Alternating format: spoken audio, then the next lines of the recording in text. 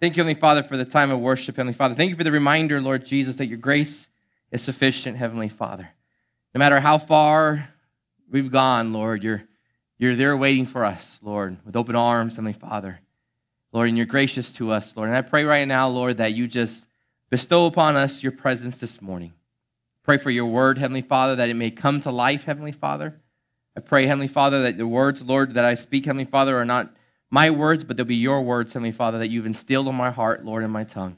And I ask you, Heavenly Father, to do only what you can do in this time together.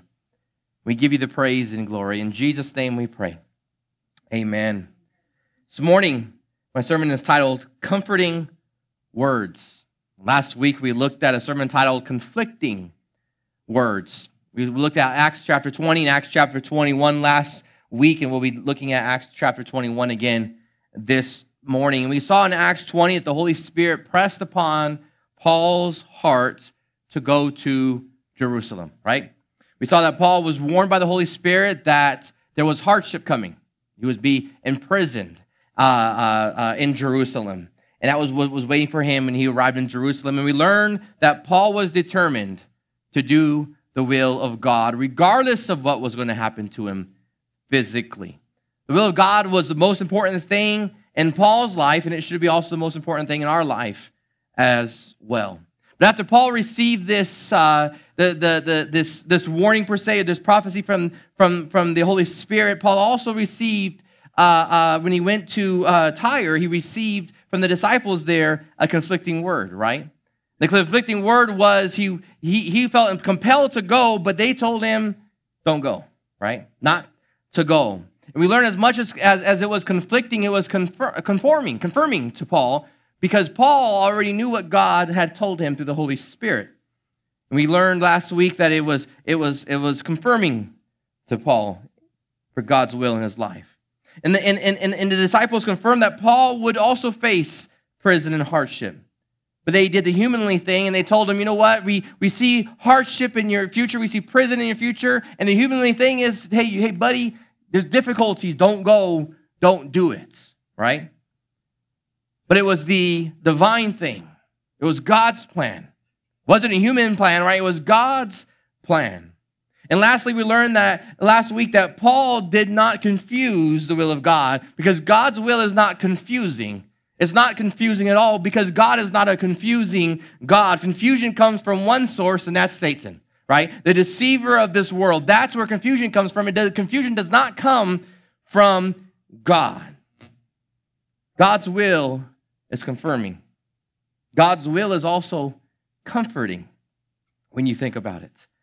It's true in our lives, but it's also true in the Apostle Paul's life.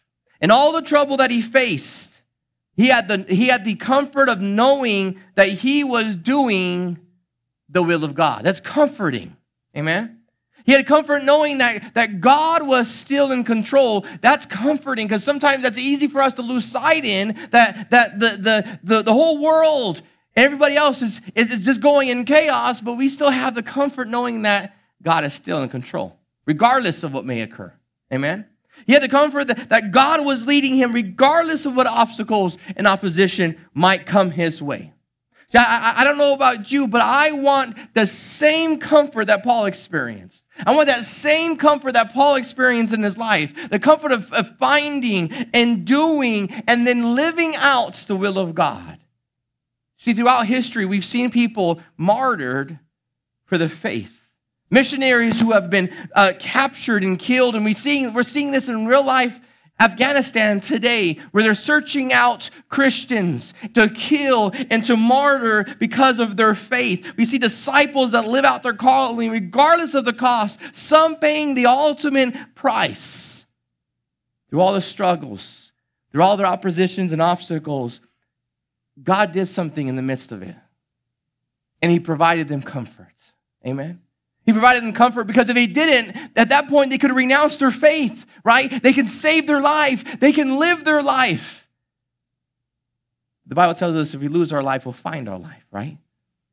They find comfort knowing that regardless of what they may face, that God was still God.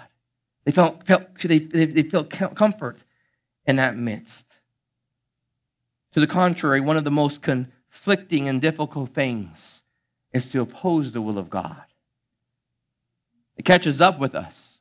You can ask someone like Jonah, who spent 3 days in the belly of a whale, when you know what God wants, but you decide to do your own will over God's will. There's a conflict there. There's a conflict there. I don't know why we fight God. I've done it in my life where I fought God on certain things. And I never won. We never win. But that doesn't stop us from fighting God, right? We fight God. But when we're fighting him, how much trouble do we bring upon ourselves as we fight God? How much trouble do we bring upon ourselves when we refuse the will of God? How much do we miss out on? And you think about that. If Dennis was just obedient 100% of the time to God's will, how much, when I wasn't obedient, how much did I miss out on from God working in my life? See, the thing is we have to understand is the will of God is going to be the will of God regardless of what we do. But the question is will God be using you or will he be using someone else? See, God's will is going to be accomplished, but will it be through you or will it be through somebody else because we were too hard-headed not to do the will of God? It's going to be one or the other, right? God's going to use somebody because God's will is not going to stop because you said no. God's will is not going to stop because you don't want to cooperate. God's will continue because God is God and you are not, and I am not. Question is, will he use you to accomplish his will? This morning, just like last week, there's 3 truths I want us to see in doing the will of God. Let's turn to Acts chapter 21, starting with verse 7. So we continued our voyage from Tyre and landed at Ptolemais, where we greeted the brothers and sisters and stayed with them for a day. Leaving the next day, we reached Caesarea, stayed at the house of Philip the evangelist, one of the 7. He had 4 unmarried daughters who prophesied. First thing I want us to see is the Holy Spirit's protection in Paul's life. Protection in Paul's life. See, so Paul leaves Tyre. He leaves Tyre, where he received confirmation from the disciples at Tyre that he was going to be facing hardship and prison. Okay? He reaches Caesarea and he stays at the house of Philip. Philip we haven't seen in 20 years. Philip comes on the scene, right? Remember Philip back earlier in Acts with the eunuch, right? He saved the eunuch, and the eunuch had a relationship with Jesus Christ because of Philip. We see here, and over the last 20 years, Philip got married, he had children, and there's at least 4 of them, verse 9 talks about, 4 unmarried daughters. And verse 9 also says that these 4 unmarried daughters were prophetess, right? They had the gift of prophecy. See, but what's interesting here is Luke stopped right there. He said, verse 9, he had 4 unmarried daughters who prophesied, period. Verse 10 started. 4 unmarried daughters who prophesied, right? Luke turns his attention in verse 10 to another prophet, which we'll see here in just a minute, named Agabus in verse 10. But what I find interesting is this, that Luke doesn't document anything else about these women. 4 women who prophesied, period, right? When you think about that and you look at the context, there's something missing there because there was nothing else there, right? There's nothing else there. Luke does not say anything that was prophesied to Paul. See, we know earlier on, right, a couple of chapters ago, that Luke joined Paul again. So again, we see the words we, right? And in verse 7, we see that Paul and Luke were still together because we see the word we. So this is not something that Paul was explaining to Luke and Luke was writing down and documenting. This is we, as in Luke and Paul were together and things were going on and Luke was witnessing and he was taking account for what he saw and what he experienced. It was first-hand knowledge, not second-hand knowledge. So we can take it away from the scripture here that these 4 women prophesied. However, they did not prophesy over Paul. They didn't prophesy over Paul because if they did, I can guarantee you that Luke would put it down.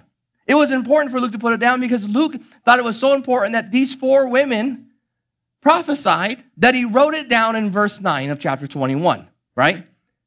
But and we see prior to that back earlier on in Acts chapter 21, that it was important to mark down what happened in Tyre. And then we see later on what happens with Agabus. So it was important for Luke to document those prophecies. So these 4 women prophesied. Luke would have done what? Documented it, right? He would have wrote it down. The question is, then why didn't it happen?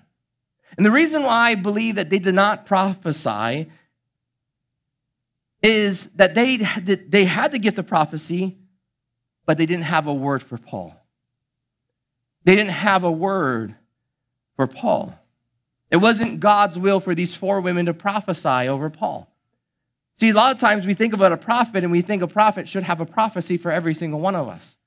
But they don't, okay? Because it has to be within God's will, and when they step out of God's will, that prophet has to answer to what they prophesy. And that's what's really important as prophets, to really make sure that when you prophesy that it is coming straight from God and nowhere else, right? But I believe that it was God's protection in Paul's life that they did not prophesy. Because they could have said something, but God did not allow it. Even from well-intended people, God protected Paul. See, when we think about the will of God, right, God will protect us in the will of God. But this is the thing, okay? Now follow me along with this one. When we think about the word protection, we think about the word perfection. Protection means perfection. Protection means that life would be perfect, that life would go easy, that we would go unharmed and unhindered. Protection equals perfection. And that's not the case whatsoever. Right? That's not the case. It's not the case in Paul's life. It's not the case in our life. We have to remember back in Acts chapter 9, verse 5, the road to Damascus. Verse 15, Acts chapter 9, verse 15 says this, but the Lord said, he's talking to Ananias, he said, go for Saul, who is who? Paul, right? He says, Saul is my chosen instrument to take my message to the Gentiles and to kings as well as to the people of Israel. Verse 16 says, I will show him how much he must suffer for my name's sake. So he's saying at that point that Paul's going to suffer, but at the same time, God provides protection to Paul, right? Paul suffered a lot. He finds himself in prison. But in that prison experience, God did what?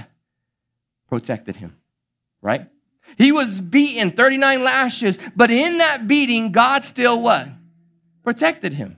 We could say, you know what? Well, he suffered 39 beatings, but it was prophesied that he would suffer in God's name, right? He would suffer in the name of Jesus, but in the beating, God still protected him. He finds himself shipwrecked, but God still what? Protected him, right? Even though Paul went through a lot, God was not going to allow anything to happen outside of God's will to Paul. Nothing will happen to Paul outside of God's will, right? If it was God's will for him to die, he would have died in the 39th lash. If it was God's will for him to be stuck in prison, then you know what? He would have been stuck in prison. If it was God's will for him to die during a shipwreck, he would have died in the shipwreck. But God did not allow anything outside of his will to happen to Paul. That was God's protection. You think about this, it's true in the life of Job as well, right? It's true in the life of Job. Job was someone who sought to do the will of God. He wanted to follow God.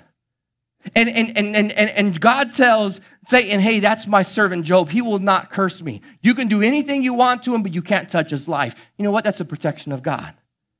Right? We think about that. That's a protection of God, and we miss that. We miss that Job went through a whole lot, but God said, you're not going to touch my servants.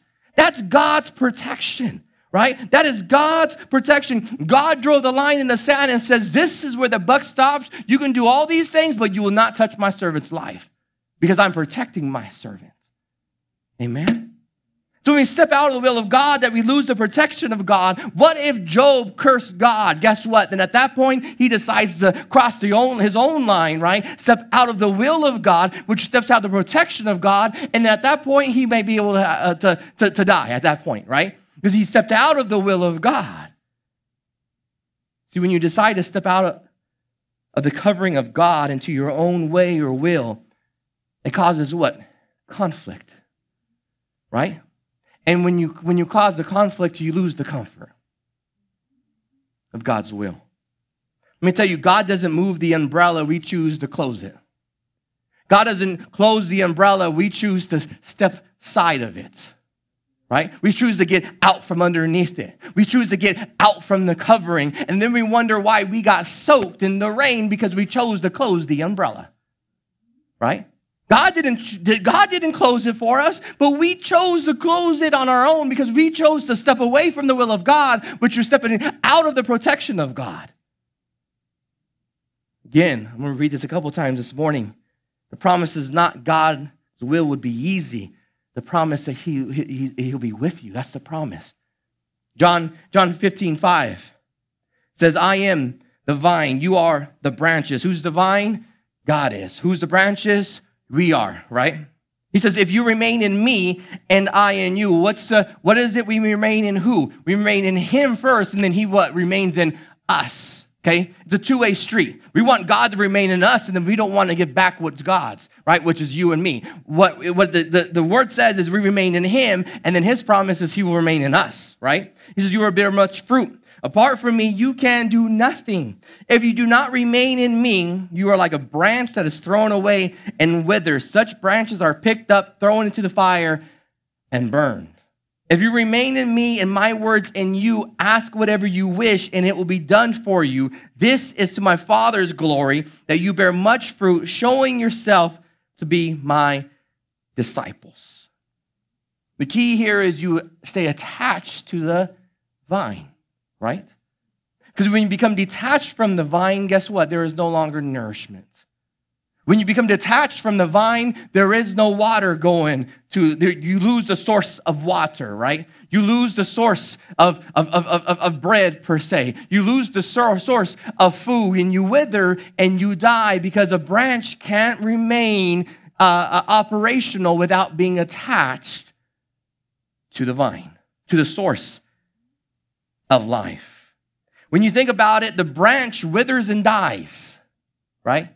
It withers and dies. It turns brown, it decays, and it withers and dies when it detaches itself from the vine.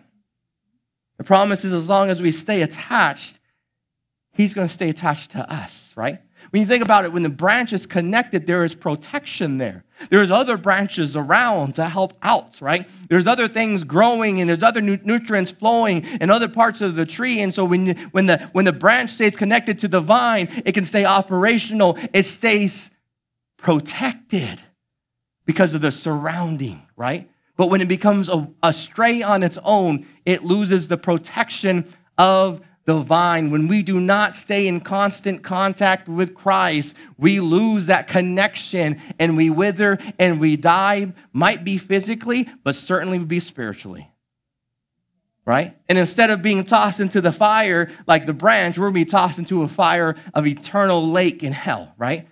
The lake of fire.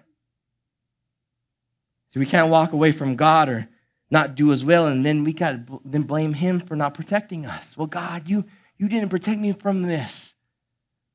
You know, we go through things in life and we wonder, well, God, you didn't do this and you didn't do that and you didn't heal me here and you didn't do this in my life and you're not protecting me. But he goes, you know what? It could have been a lot worse. I did protect you. I spared your life, right? I spared your health.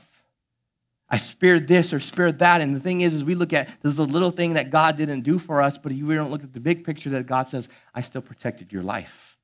Right? Paul could have said, you put me in prison. You shipwrecked me. You put me in an area where I had 39 lashes, one lash away from death. You did all these things to me. God, you not protected me. And he goes, I was with you through it all.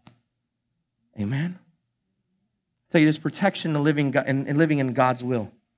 Second thing in verse 10, it says, after we had been there a number of days, a prophet named Agabus came down from Judea. Coming over to us, he took Paul's belt.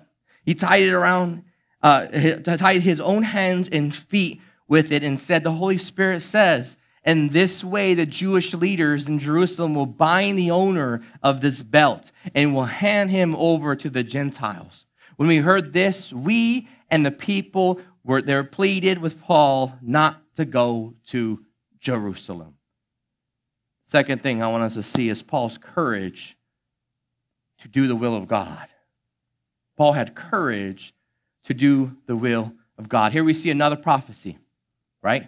Again, confirming what the Holy Spirit's already spoken to Paul, right? What the disciples of Tyre already spoken to Paul, okay? Now Agabus is coming and telling Paul, this is what's going to happen now, right? This is what he used his own belt. He said, listen, I'm going to take your belt, I'm going to tie myself up, and I'm showing you what's going to happen to you, Paul. And Paul's probably sitting back and is like, I know, right? He's probably comfort, he's cool about it. He's like, okay, right? Anything else you want to tell me that's different than what I already know, right? Thank you for showing that to me, Agabus. Can we go on and have dinner now, right? He's probably just calm and cool about it, right? But Agabus was giving Paul an illustrated sermon of what was going to happen to him in Jerusalem. And again, Paul received confirmation once again. See, but Paul had a difficult decision. Here was another godly person who prophesied what the Spirit already confirmed to Paul. And again, we see that Agabus' words were true, right? The disciples in Tyre, their word was true. What the Spirit already told Paul in Acts 20 was true, right? But just like the disciples in Tyre, there was a human application.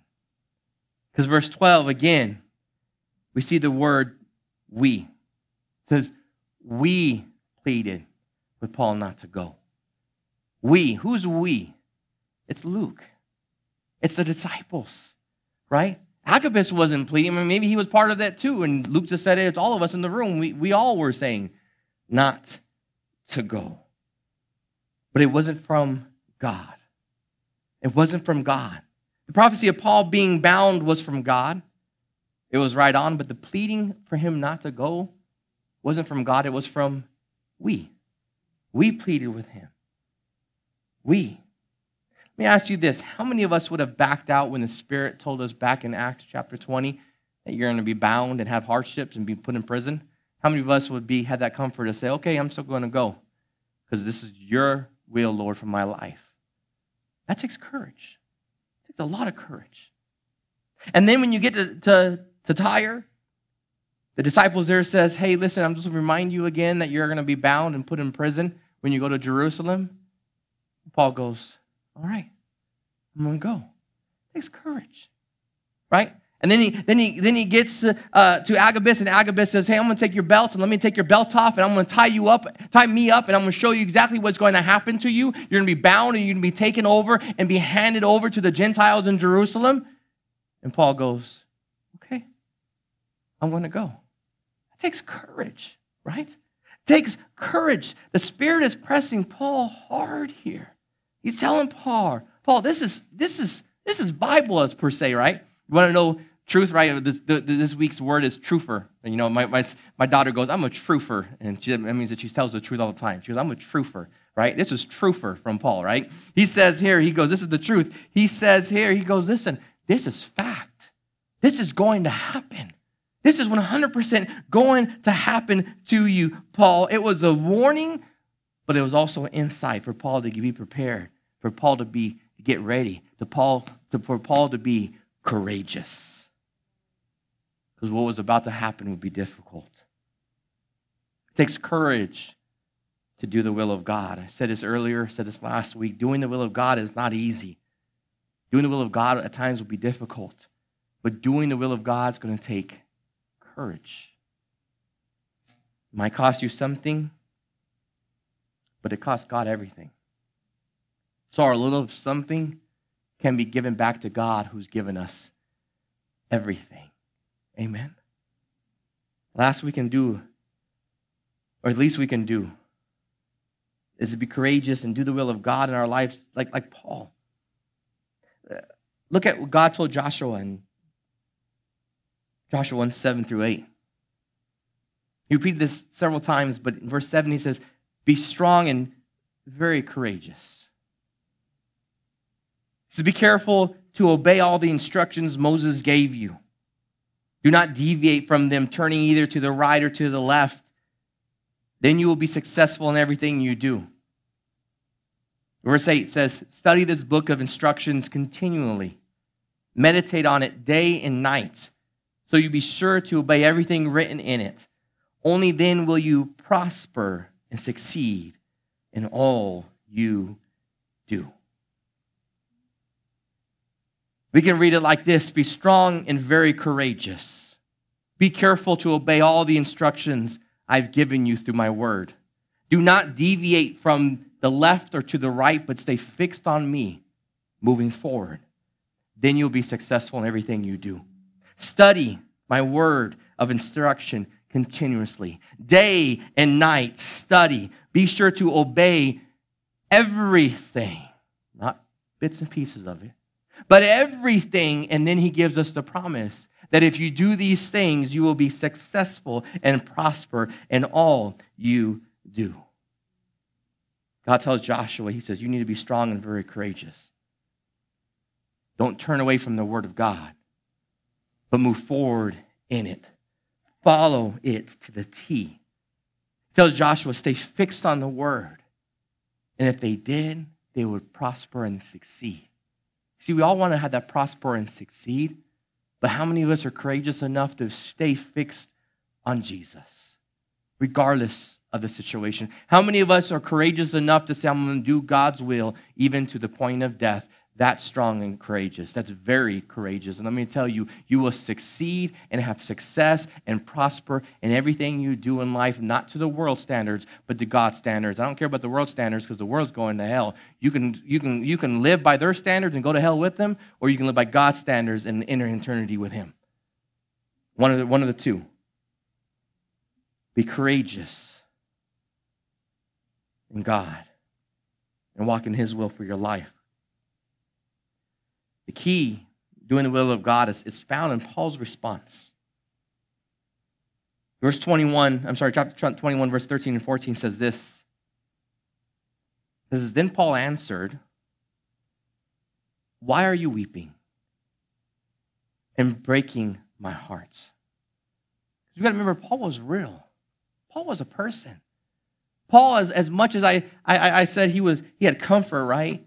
There's still a humanly aspect of it because Paul was a human. And he goes, man, you guys are just tearing me up, right? You guys begging me not to go. You're weeping and all these things, and you're hurting my feelings, right? Paul had feelings. But this is what he says.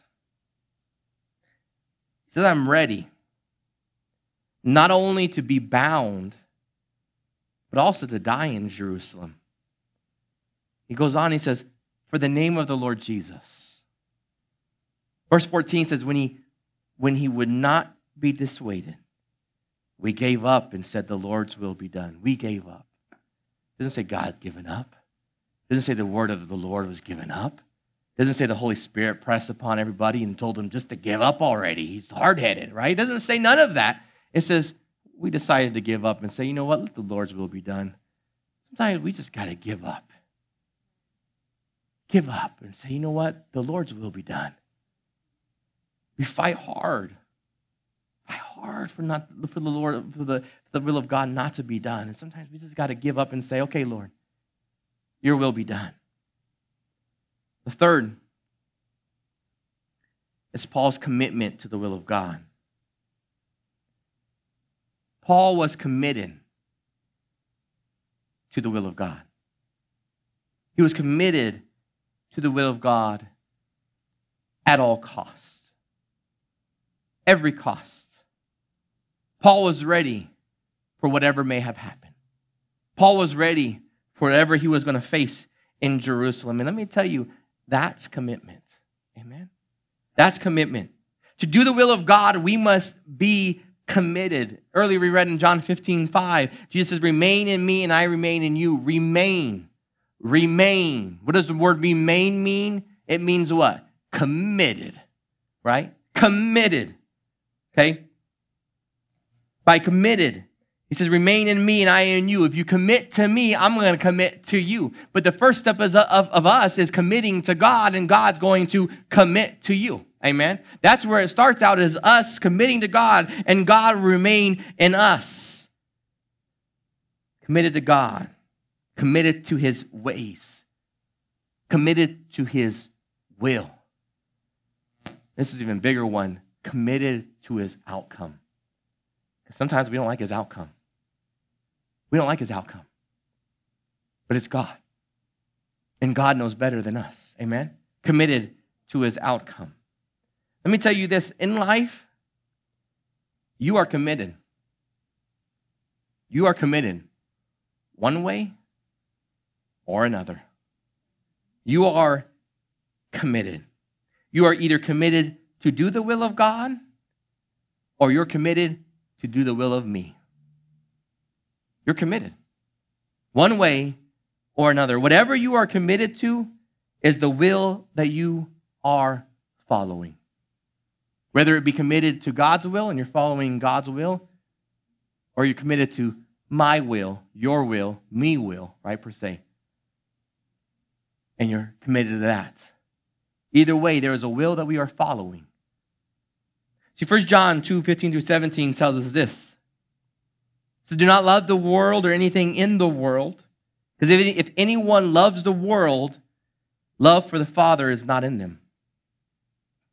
For everything in the world, the lusts of the flesh, the lusts of the eyes, and the pride of life comes not from the Father, but from the world.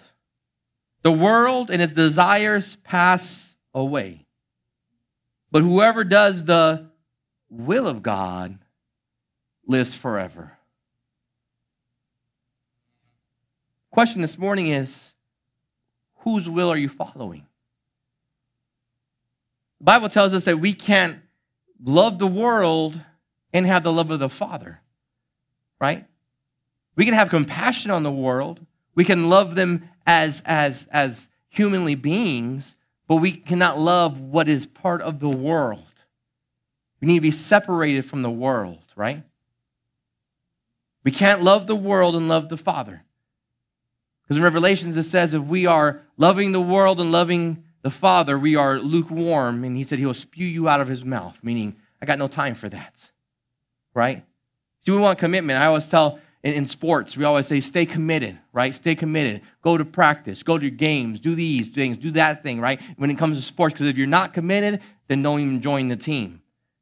And that's exactly what it is with Christianity. Sometimes we want to have the world and we want to have the love of the Father, and we want to think that both of them are okay, but they're not. They're not. We got to stay committed. We need committed team members. The world and its desires pass away. Every desire in the world that you've ever had, that you ever will have, will die. It will pass. So in verse 17, the only thing that will live forever is God's will. Challenge this morning is we have to have a desire of the will of God. Commitment to live the will of God. Let's be that Paul who valued doing the will of God more than anything else in life. Acts 20, verse 24, another insight from Paul. He says, I consider my life worth nothing to me. Nothing to me, he says. My only aim is to finish the race and complete the task the Lord Jesus has given me, the task of testifying to the good news of God's grace. What's your aim this morning? Where does your comfort rest in? If you're like me, I struggle sometimes finding the will of God.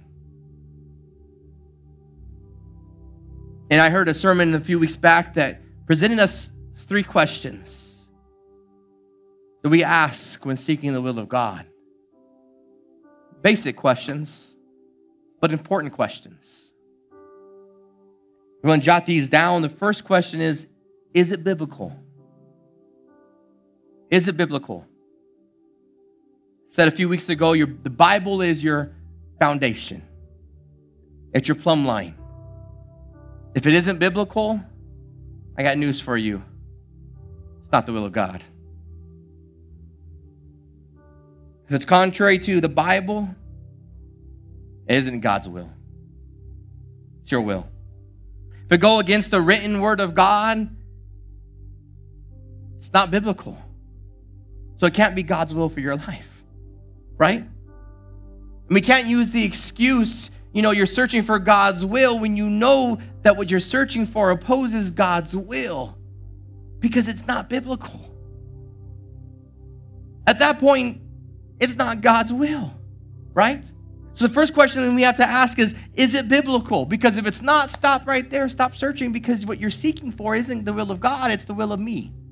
It's my fleshly desires. It's what I want to do, what I love, and what I want to, how I want to live my life. And it's not the will of God.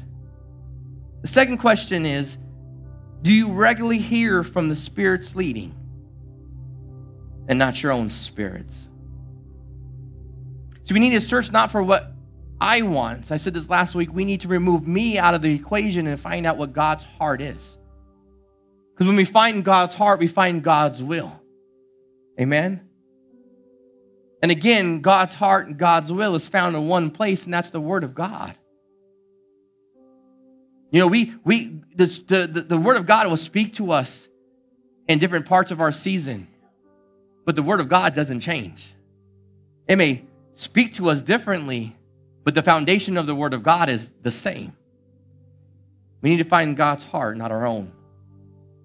The third question we need to ask is there a rush and a lack of seeking godly counsel? Because let me tell you this, God's timing is perfect. It's not rushed. It's not secretive.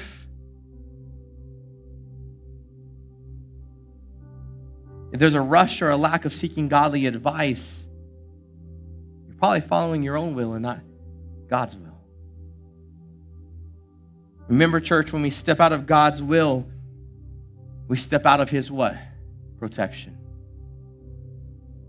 I tell you, it's a scary thing to fall into the hands of a living God. When we step out of His will, we lose His protection in our lives. Like we learned last week, sometimes we need to pause. We don't like timeouts, but sometimes we need a timeout. Right? We need a timeout. We need to seek godly advice. We need to spend time in prayer. The Bible tells us clear, and it tells us to wait upon the Lord. Wait upon the Lord. Right? Jeremiah 29 says, if we seek out God, He will be found. Sometimes we need to take a time out. I want to challenge you this week. When searching for the will of God, test is it biblical. Test to see if you're hearing from the Spirit or you're hearing from your own spirit. Sometimes we need to turn me off. Take me out of the equation. And third, are we seeking for a rush of timing, or are we seeking out for God and His glory to be done in our lives? Seeking out godly counsel. Let me tell you, doing the will of God is hard, but it's comforting. Knowing that God is still in control. Knowing that whatever I may face, and we lose track of this, God is still in control. No matter what I may endure, may whatever I face, there's comfort in doing the will of God. Amen? Stand with me as I close in prayer. These texts are challenging for us, but I praise God that He sews it right into the Bible perfectly. So we can look back at it and say, look what happened in Paul's life. Right? Because we can apply it to our life as well. Heavenly Father, we come before you today, Lord Jesus.